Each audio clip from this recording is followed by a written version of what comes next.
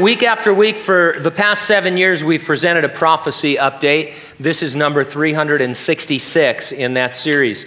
Most of the Bible's over 2,500 prophecies have been fulfilled to the letter. We therefore expect the remaining prophecies of the last days to be literally fulfilled as well.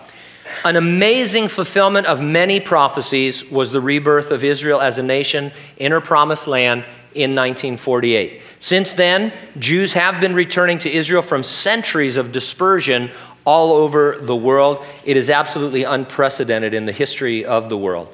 An annual census published by Israel's Population and Immigration Authority in honor of Rosh Hashanah, the Jewish New Year, shows that during 2013, the Jewish population in Israel passed the 6 million mark for the first time since the establishment of the State of Israel.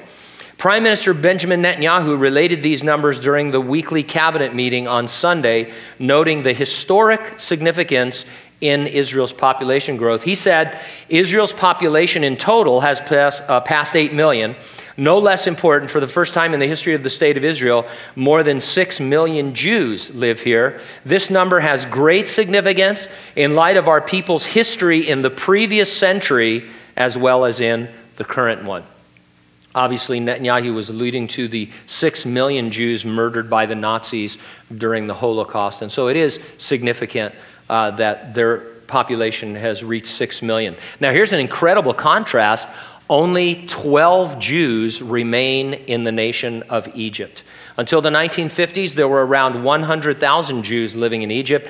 Now only a dozen remain. We are dying, we are drowning, we are finished, the elected head of the Jewish community, Magda Harun, told the BBC. Now here's what Jeremiah said many thousands of years ago. It's in chapter 16, verses 14 and 15. He said, "Therefore, behold, the days are coming, says the Lord, that it shall no more be said, the Lord lives who brought up the children of Israel from the land of Egypt, but the Lord lives who brought up the children of Israel from the land of the north and from all the lands where he had driven them, for I will bring them back into their land, which I gave to their fathers." I submit to you that what we're seeing in Israel today is a modern fulfillment of that centuries-old prophecy, and it's happening right before our very eyes.